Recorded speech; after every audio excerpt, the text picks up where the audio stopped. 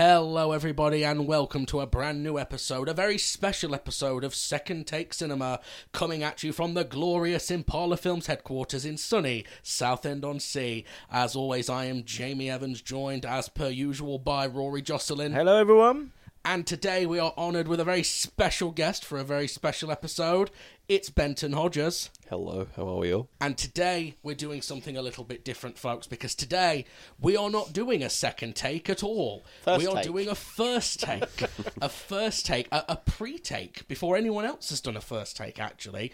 Today we are honoured to say that Hammer, the infamous horror studio, have very kindly sent us a preview screener of their new movie, Dr. Jekyll, releasing on Monday the 11th of March in digital platforms such as Apple TV, Google, Microsoft. Does Microsoft have a streaming service now? Yeah, it's part of their Xbox package, I think. Oh, wonderful. Yeah. Microsoft, Amazon, Rakuten, and Sky.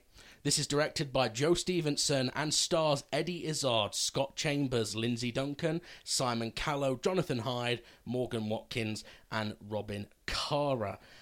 This is the 90th anniversary of Hammer Films. Ooh. And I believe is sort of a big comeback for them, because I don't think they've done anything. About 4 years. The Lodge is their last one, which was 4 years ago, yeah.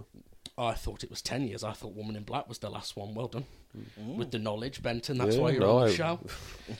So, without further ado, let's run the credits.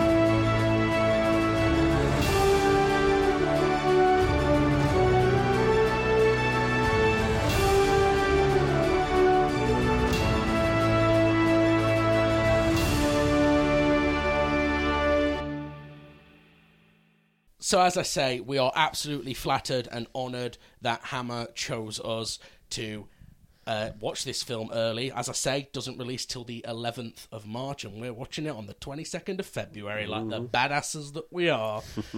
So, boys, before we begin, how familiar are either of you with the story of Jekyll and Hyde? I'll let Benton go first. I have the original, and read it a very, very, very long time ago. And I understand it's a guy's science experiment goes wrong, and Jekyll is the kindly doctor. Hyde is an empathy-less, sometimes killing machine, sometimes just manipulative arsehole, who's obviously appeared as he's come out of the into the public domain, has appeared again and again and again. Even the Dark CU. Oh, the Dark Universe. Yeah. Russell Crowe plays him, doesn't he? Yeah, and he's he's in the League of Is he in the League of Extraordinary? I think it is League of Extraordinary, because that's where I think I've seen. I think he is. He's also in Van Helsing. Yes. Right at the beginning in Notre Dame. Yes. So he's obviously entered once he's entered the public domain. I mean, you could have him fucking find Godzilla if you want. It really doesn't matter at that point, does it? Ideas, Benton. The worst I've seen is Moffat's Jekyll is by far the worst. With James Nesbitt in it. Yeah, that was a TV version. Was it a TV miniseries? It was indeed, yeah. I don't get along with Moffat. No. A lot of people don't. My memory... So I've not read the story for a very long time. I think I was like... I tell you what, I remember how I read the story. I got given an iPod Touch after iPod Touches had stopped being a thing. Someone just... Because I don't do Apple. I don't get on with Apple. No. And so, but, someone gives you an iPod for free. You don't go, fuck off. You don't say piss off. And what I ended up using this iPod for, because I'm a cool kid, was I downloaded an app that was just about 1,000 out of copyright books in ebook form. It was loads of like the Greek classics and things like that. Now, actually reading them on the little iPod was not actually that comfortable. But Jekyll and Hyde is actually a short story, so I actually read Jekyll and Hyde. That's how I read it, on an iPod. My memory is it's very much the implication is that the idea is that there's a little Mr. Hyde in everybody, and Jekyll's potion just sort of removes those inhibitions or the societal constraints that would stop you. It's alcohol, basically. The dude was just necking tequila. Well, it's that interpretation that in the same way that vampirism's supposed to be a parallel of toxic relationships, I think in the same way it's one of those things that's kind of gotten watered down and hasn't really become the core idea in most Jekyll stories, following in the same way that vampires have become sparkly twinks. How about a twunk? Jekyll and Hyde has sort of become more cybernetic super soldiers and demonic possessions and stuff like that. Yeah, like we said, Van Helsing one, he's a big pink dude, isn't he? Yeah. And then he was Russell Crowe. Trying to be Nick That Fury. dude's got demons. Yeah. Rory, were you familiar with Jekyll and Hyde at all? I'm mostly aware of it through cultural osmosis. It's obviously used and repurposed in a lot of different films and TV shows and referenced quite strongly because it's a classic horror story. The main interpretations I've seen outside of the ones that you said, Van Helsing and League of Extraordinary Gentlemen, is probably the Jerry Lewis Nutty Professor, which essentially is a then I suppose contemporary rather than modern would be the right term, take on that, where this time it's a sciencey nerd that no girl ever loves, and he invents this potion that turns him into a sort of a cool crooner guy that can pull all the girls.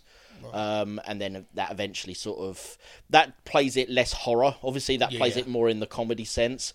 And then what does play it as a horror and in the comics and then actually plays it more towards the comedy side in the film is The Mask. Because technically The Mask is a Jekyll and Hyde story. Yeah. Because Stanley Ipkiss is an all-over good guy, a nice guy. He puts on the mask and... wet lettuce. Yeah. And then when he puts on the mask, he becomes this confident, striking guy. And part of the whole story of that is the reason that in the film version, he doesn't become a villain as much as anyone else who puts on the mask is because all it does is enhances your natural inhibitions or your natural desires. So anyone has evil desires, it will bring those out. But if you only have goodness, like Ipkiss does, then it just boosts like his comedy factor. Yeah. So things like that. But those are adaptations outside of the horror realm. The closest I've seen within horror is probably League of Extraordinary Gentlemen and Van Helsing. But let's be honest, those are mostly action films than they are horrors. Yeah. He was an AFK prevention in RuneScape. Away from keyboard. Yeah, that core memory just got unlocked.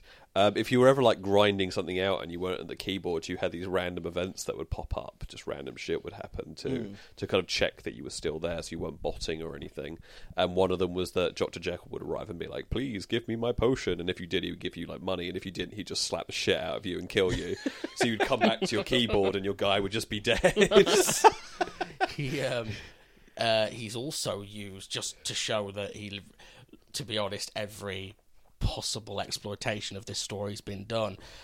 He's actually a villain in the second season of Marvel's Agents of S.H.I.E.L.D. Fuck off, he is. Played by Kyle MacLachlan from Twin Peaks. Wow. And Showgirls.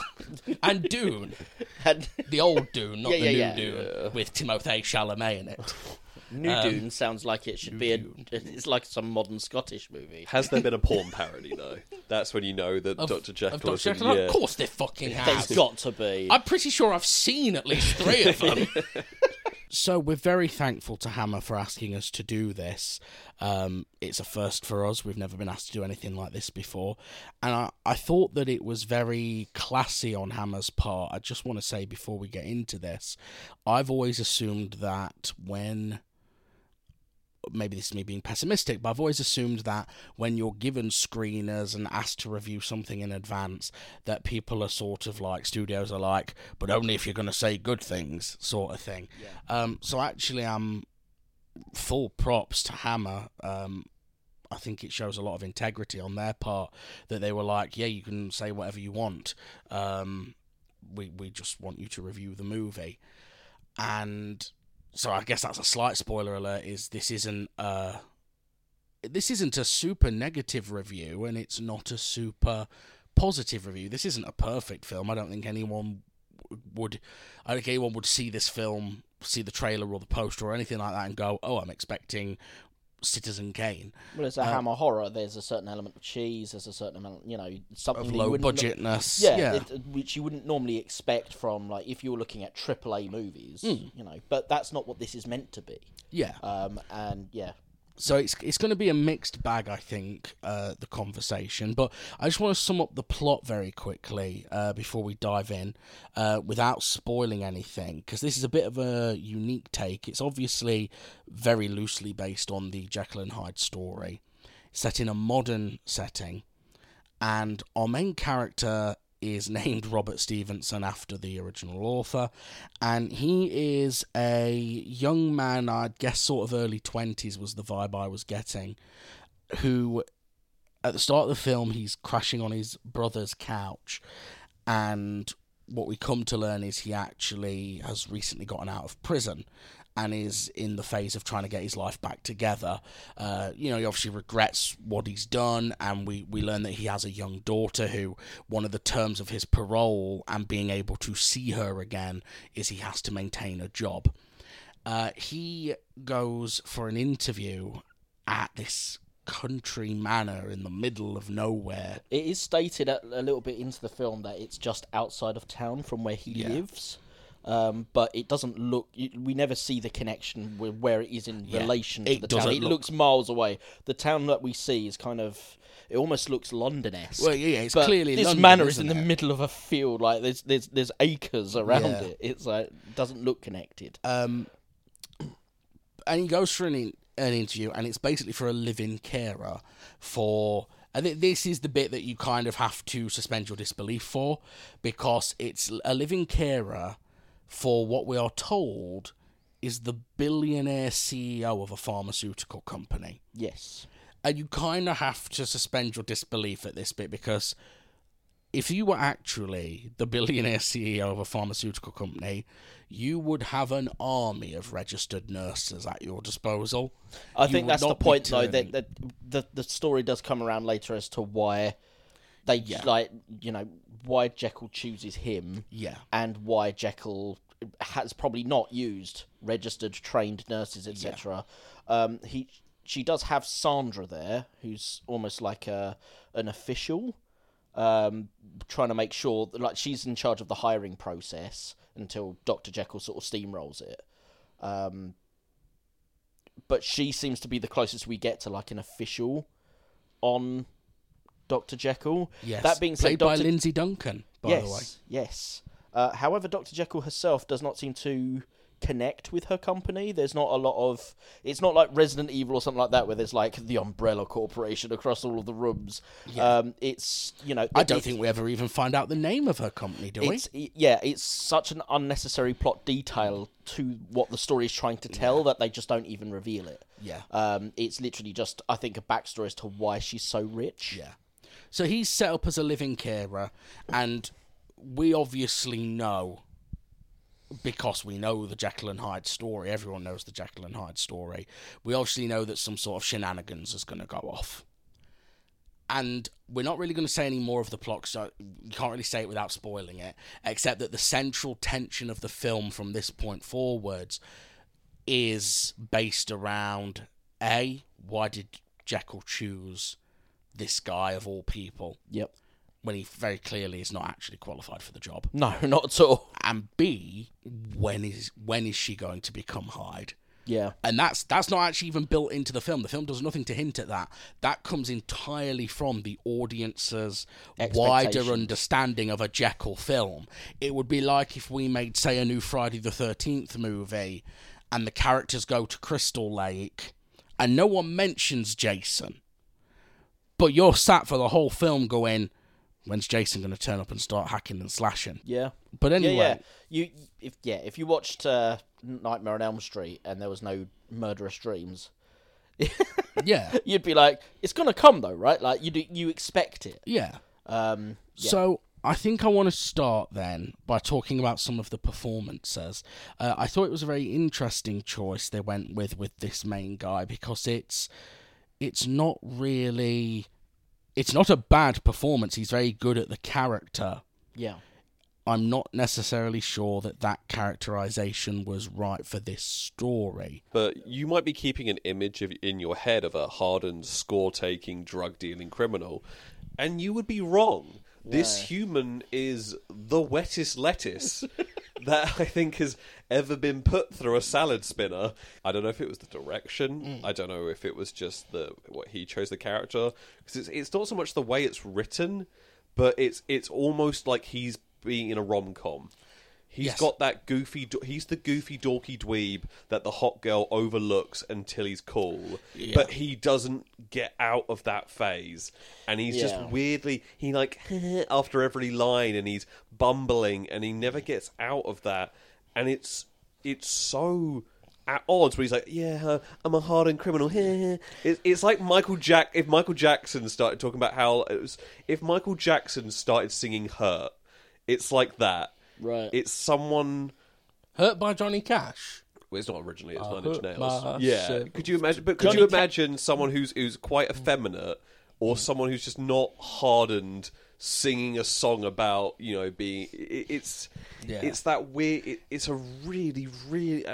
It's weird, isn't it? Because it's not a bad performance in the sense that he's very convincing with all his mannerisms and stuff.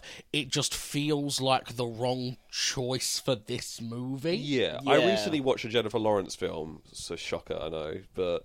Was it Mother? No, it was No Hard Feelings. Oh, you gotta watch Mother. Yeah, I have seen Mother. Oh, I do want to see No Hard Feelings. I don't particularly rate her as an actress, but that's, I think, just the typical kind of YA girl is usually they don't really give you scope to actually be an actor. You're more or less just a beige, transparent window for people to kind of... You mean Jennifer Lawrence's first action heroine ever? I hear Sigourney Weaver took a lot of notes from. I know, right? The Vampire Slayer was based on her. Oh, real life. But I didn't particularly rate her in that, but she's really good, got good comic timing, and I think just has this real give no fucks. You can tell she's having fun kind of attitude that works really well. But the guy she's supposed to be sleeping with, the guy who the whole premise is, hey, my nerdy virgin son, who's a complete shut-in, won't socialise and is super awkward. This guy is more nerdy awkward virgin than the guy in the film about a nerdy awkward virgin who needs to be brought out of his shell.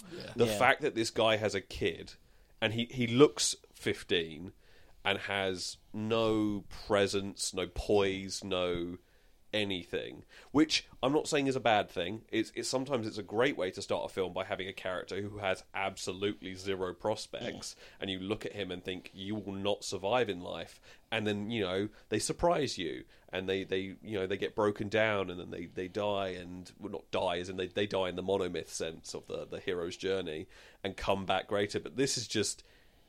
He just starts a wet let. He gets manhandled out of a window in the most pathetic way possible. Yeah. I'm not asking for it to be a fucking burly, shaved head. I'm not asking for it to be the Ross Rock Kemp.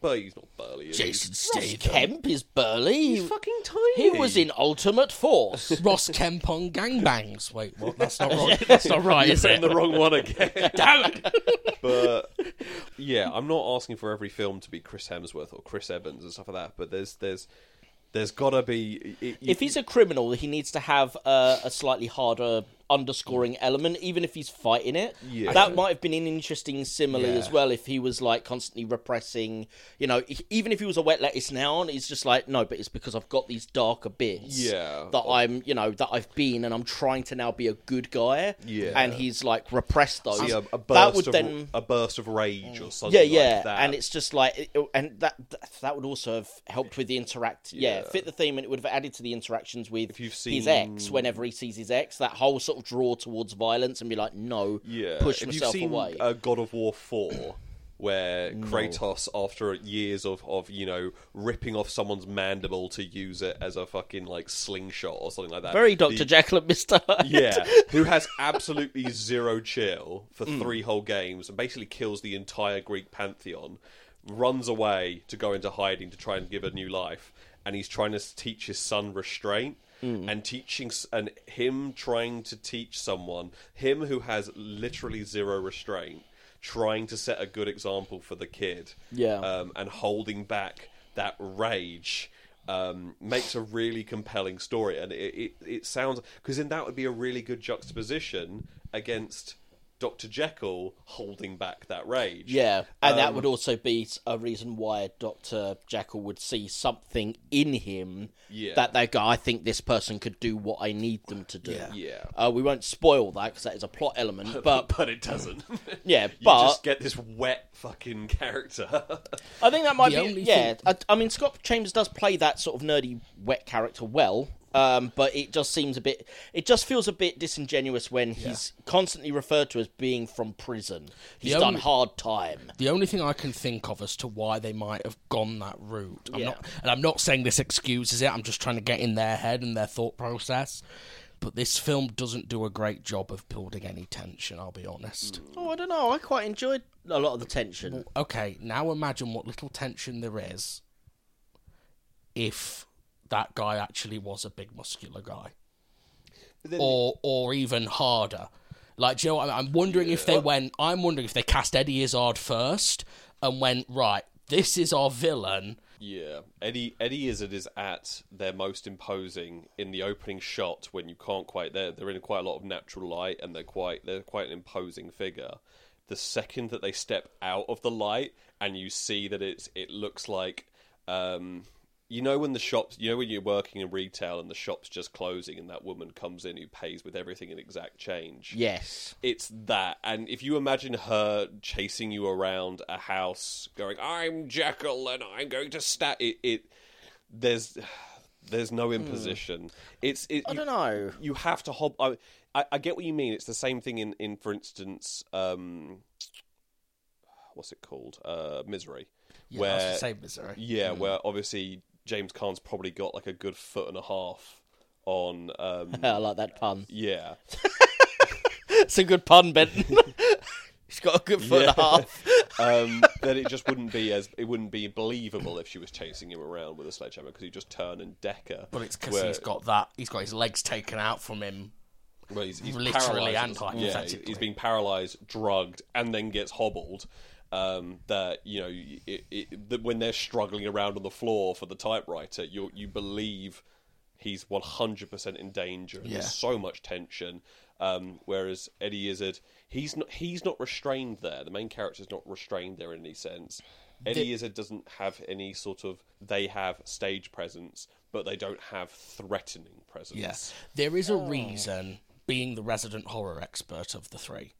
There is a reason 99.9% of the time the protagonist in a horror story is a woman. Can I say something actually about that? Yeah. I do think there is a potential that you two are both being a bit harsh. Okay. And while I do, I'm not saying that your opinions are wrong because your opinions are your opinions, and obviously you watched the film and that's what you got from it. But I think where I'm viewing it slightly differently is the fact that obviously it's a Hammer horror film. You guys are taking it as, what does this do for horror? How does this work as a horror? Being honest, this plays a lot more like a drama. This feels more like a drama movie than it does a horror film. And I've read through, included in this little press pack we got given, I read through the little director's statement. Yeah. And he does say that they actually set out to make a melodrama, not a horror. Right. In that sense, it actually plays a lot better. Yeah. I watched it because I don't really care for horror per se. Yeah. I watched it more as a drama, and I was much more intrigued. The fact that Eddie wasn't terrifying or threatening to Scott Chambers didn't really worry me so much, because I was more intrigued about the story of Eddie Izzard's character, of Dr. Jekyll, of, why they've hired this person, where that's going.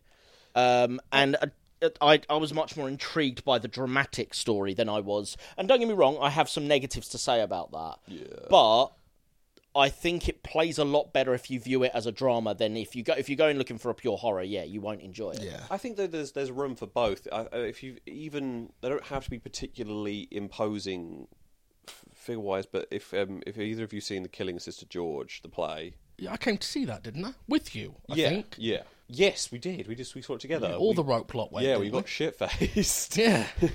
But that was it's a similar sort of thing in that it's a relationship between two characters, but one turns on a dime. They've got they're not they go from it's all really playful, funny. They're imitating the Stooges, and then she puts an egg in her hat as like a little prank. But rather than her laughing, suddenly it goes full domestic abuse, and you fear for the younger girl's life, and you genuinely fear for her, and it's that it really captures that wonderful feeling, which I think is what they're going for, where it's like buddy buddy buddy horror, buddy buddy buddy awful, buddy buddy buddy, but they weren't buddy buddy enough. Yes. For the flip to work. Yeah. That's my chief criticism with. But then there's no as well. Yeah, you don't.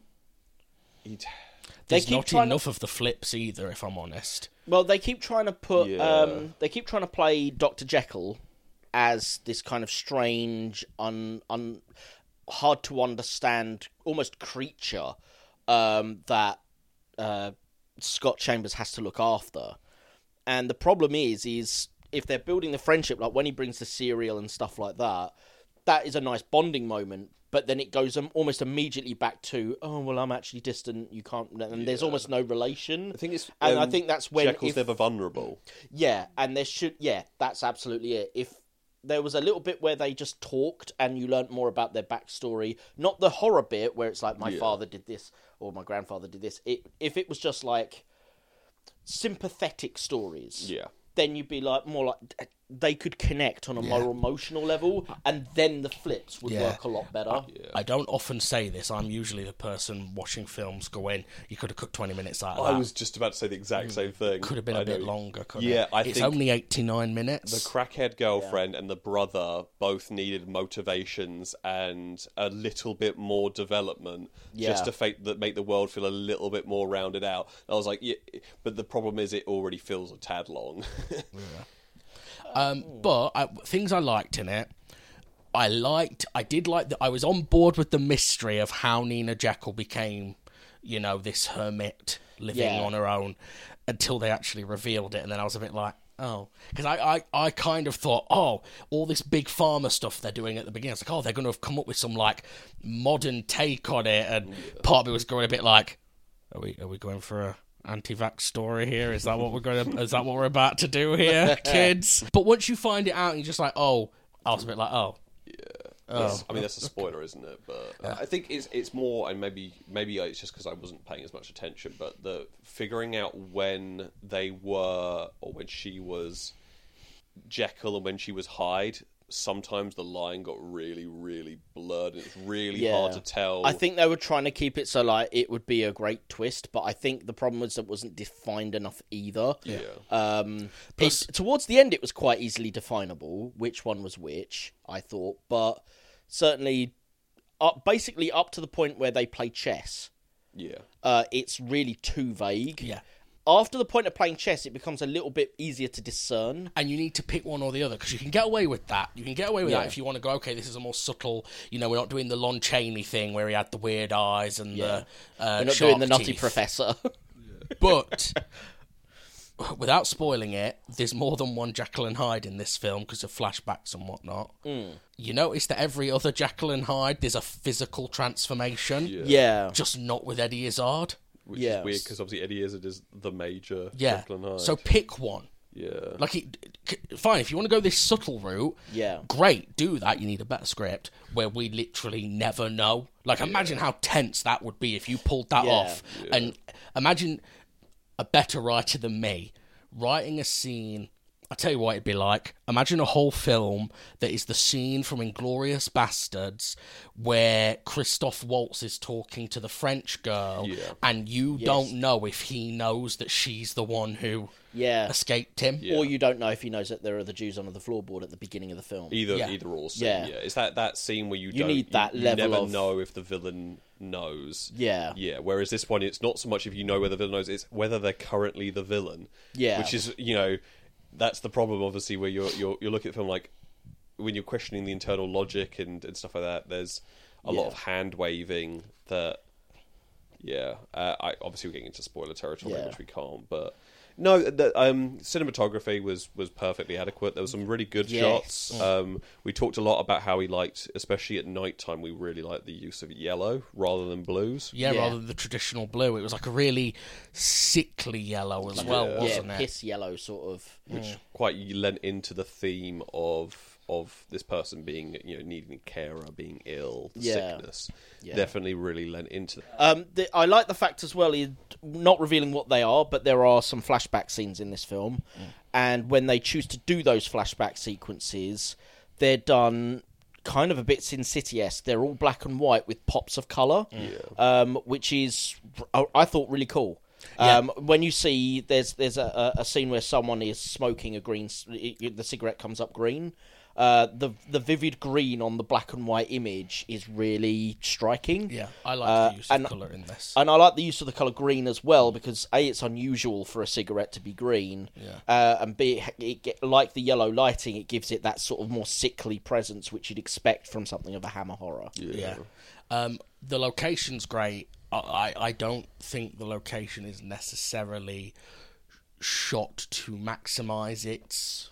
specialness. The exterior, I'd say, is definitely true, because there's like when he first approaches, he looks up and it's like it's towering above him, like this shock and awe of this amazing, massive mansion.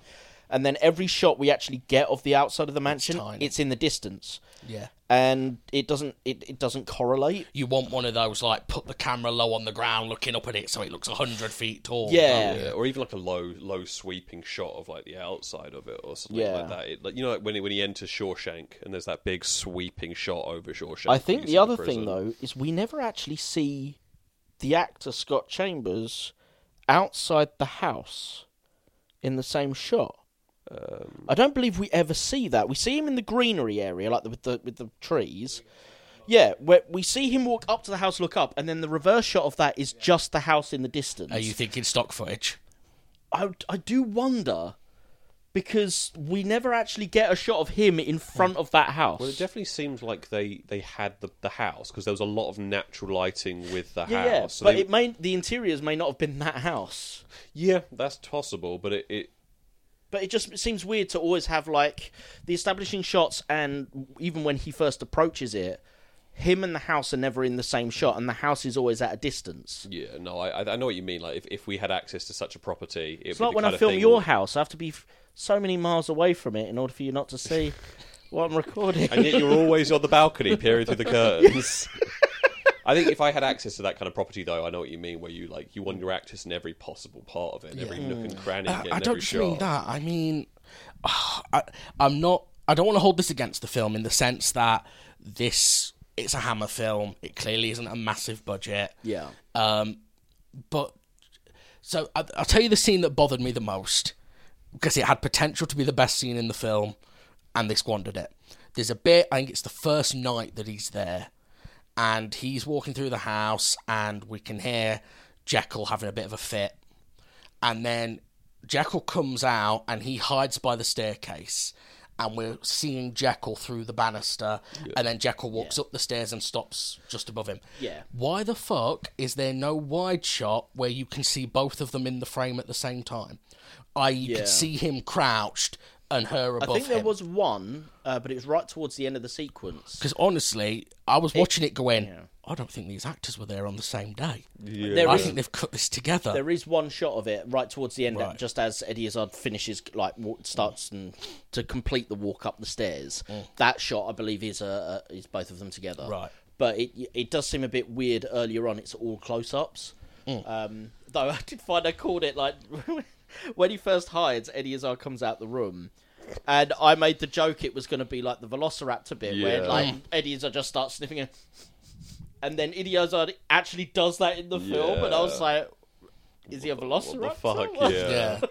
Also, because it's a strange choice, because the fact that there is a sense of smell, or he can smell Scott Chambers, or any of that. It's never really established if he has any certain colognes or anything. Yeah, it's never established, and it never comes back. That kid ain't been showering, you can tell. Yeah. But it was just weird that, like, all of a sudden there's the possibility that Eddie Izzard can smell Scott Chambers for one scene, and then it like goes Jeepers away. Creepers all of a sudden. I was like, fucking hell, is he going to sprout wings and be like, yes, thank you, Justin Long, I will have your eyes? Okay, I want to say something nice about the film, though, because I don't want to, they've been ever so nice to let us do this. I actually didn't hate the film. No, it's not a bad film by no stretch of the imagination. I was a little nostalgic for it, I'll be honest with you. Because what it reminded me of was when I was a teenager and I was super, super into horror, like I didn't watch anything else, I just watched horror. I would watch things like the Horror Channel during the day. And obviously during the day they don't show, House of 1,000 Corpses and things like that. It would be stuff like this was relatively bloodless. Oh, yeah. Apart from a couple of it. It wasn't super Couple of gory. bits at the end were, but other than that, it was pretty clean. It was quite light for a horror film. I don't think there was much swearing either. There wasn't a lot of swearing. Most Hammer horrors, though, aren't particularly. Yeah. Because they can then be played during the day. Yeah. That's the idea. And you'd watch these films, and they wouldn't be particularly good films. Like, there wouldn't be films where you'd come away being like, my mind is blown, or, oh my God, I'm going to see that film 1 billion times. But you'd come away being like, okay. I actually, before this, so when I heard that Hammer had been on the line, I went and watched a few Hammer classics to sort of re-jog my memory, because it's been a while since I watched a Hammer film. I went and found The Abominable Snowman, or The Abominable Snowman of the Himalayas, because they all had like 50 fucking names.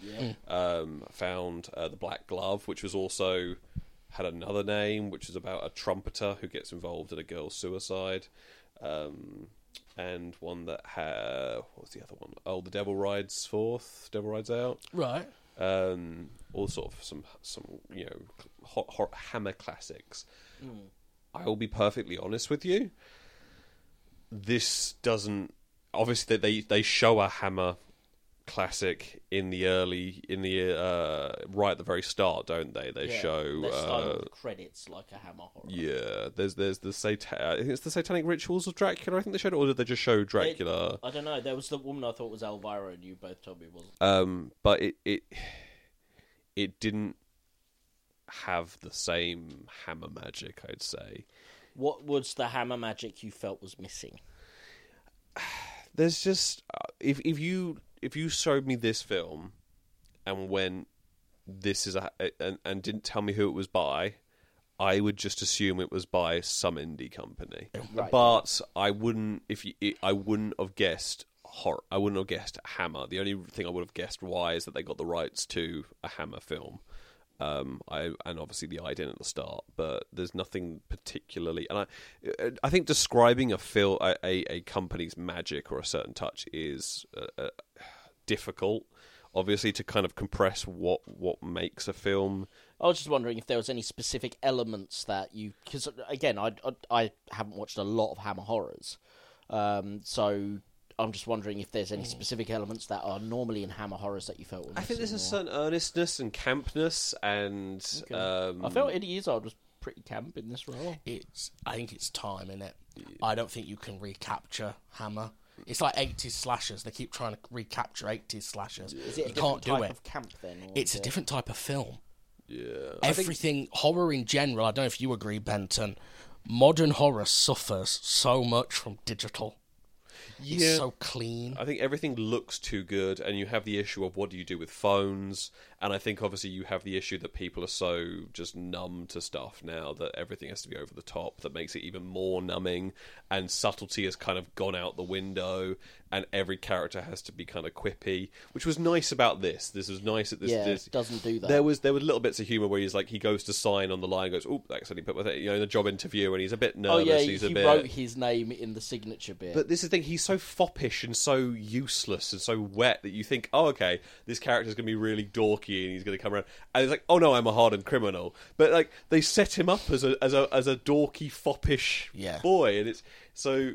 I'm getting off. They could have solved that by just having it, like you said, a couple more minutes to give backstory to the other guys. Just have it that like they were the actual hardened criminals, and he was the fall guy, and he was like their getaway driver, and they pinned everything on him. Yeah, he was the fall guy. Yeah, they bullied him into taking part. This, I will say, looking on IMDb, there may be stuff that isn't on IMDb.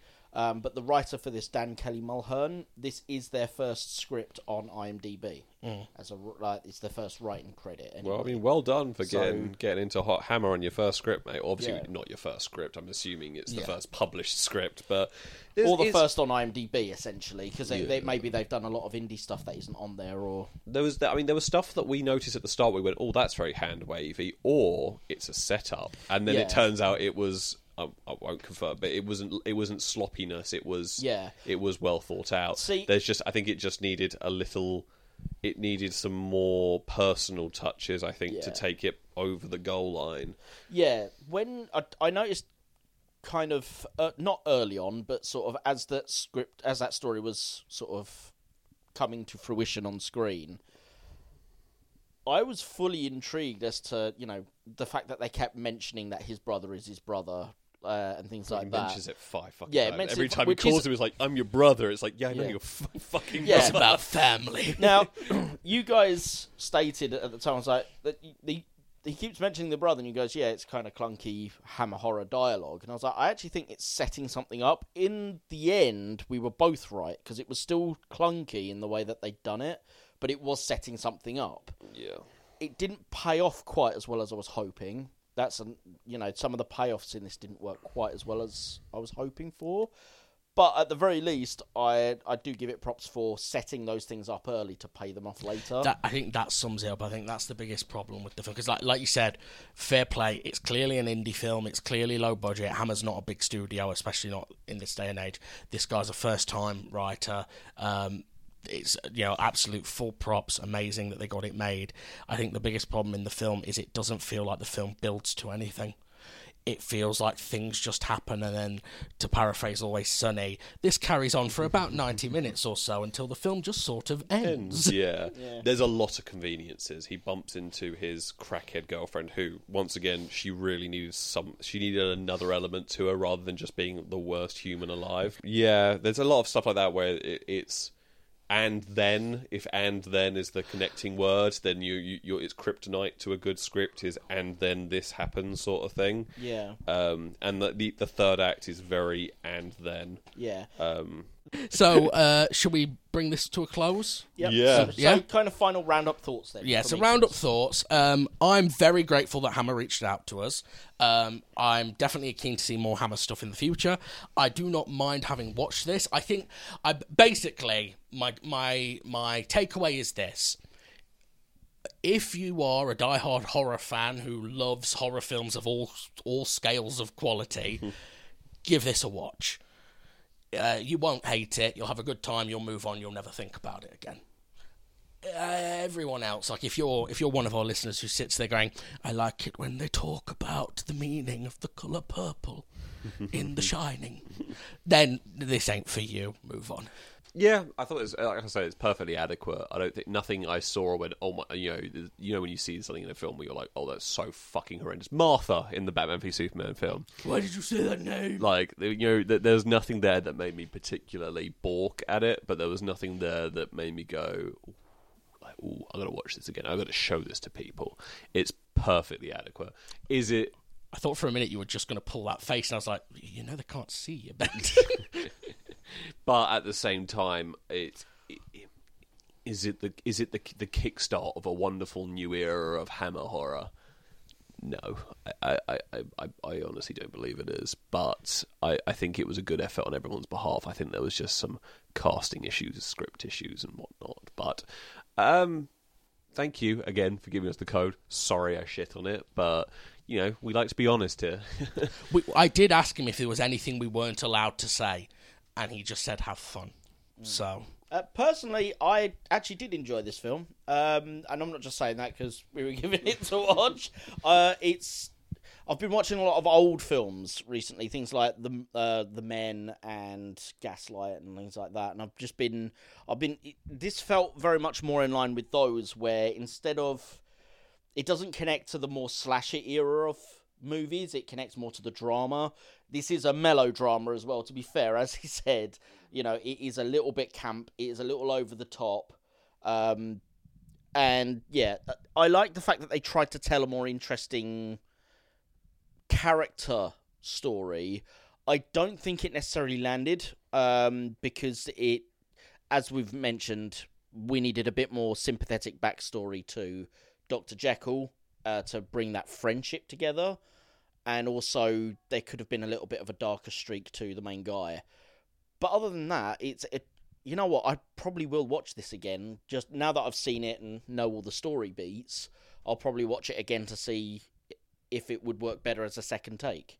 We could probably second take this. It is the name of the show. Yeah, we could probably second take this in a couple of years now that we know what the actual main plot beats are. Yeah, so I'll probably watch this again, and I'd recommend it to people who... I don't think there's a big audience for this, unfortunately, because I think most audiences are after something a bit more slasher-oriented, if they're into horror. And unfortunately, as we found on Second Take Cinema, when we review old black and whites and things like that, there's not really much of a market for it versus people want absolute trash like Man of Steel. And Zombie Strippers. Our best day one download so far. Yeah. Though I will say Zombie Strippers is a better made movie than Man of Steel. Oh, we'll deal with that another time. We ain't got time for that fight. But anyway, the point is I probably will watch this again, if only once more, just to see how it all fits together. I enjoyed it, but I don't think there is a big audience for it nowadays. Yeah. It needed to be a bit more slasher if it wanted to be more open audience. More slasher or more camp. I think it needs to be one or t'other. Where it sits in this middle camp, I think it doesn't appease either side. It's other. Yes. Oh, Benton. Bringing out the Eton in me. Private school, don't you know? Don't you know? Don't you know? Okay, ladies and gentlemen, that was Dr. Jekyll from the year of our Lord 2024. It releases March 11th on most streaming platforms: Amazon, Apple, Microsoft, Sky, Rakuten, Sky. What the fuck is Rakuten? It's a USB stick you plug into your TV. Is it the full name of Roku? I've heard of Roku. I think it might be. Right, cool. Either that or Rakuten is I don't know. Whatever. It's available on all of those. Check it out if you want. If you liked it, let us know what you thought about it. info.imparlorfilms@gmail.com. You can also check out our other show, VGMP, the Video Game Movie Podcast, where we talk about video game movies. Or join us again next week for more Second Take Cinema. You can also find us over at Haunted, the audio drama, our audio drama series that by the time this airs will be just on the cusp of beginning to air its season 2 finale. So, very exciting. You can find us on all good podcasting apps. Just search the name of the show, Second Take Cinema, VGMP, Haunted, the audio drama, or search Impala Films and all 3 shows come up. 3 for price or 1. You can't do better than that. Thank you so much to Hammer for contacting us and giving us this wonderful opportunity. And we will see you next time for a second take.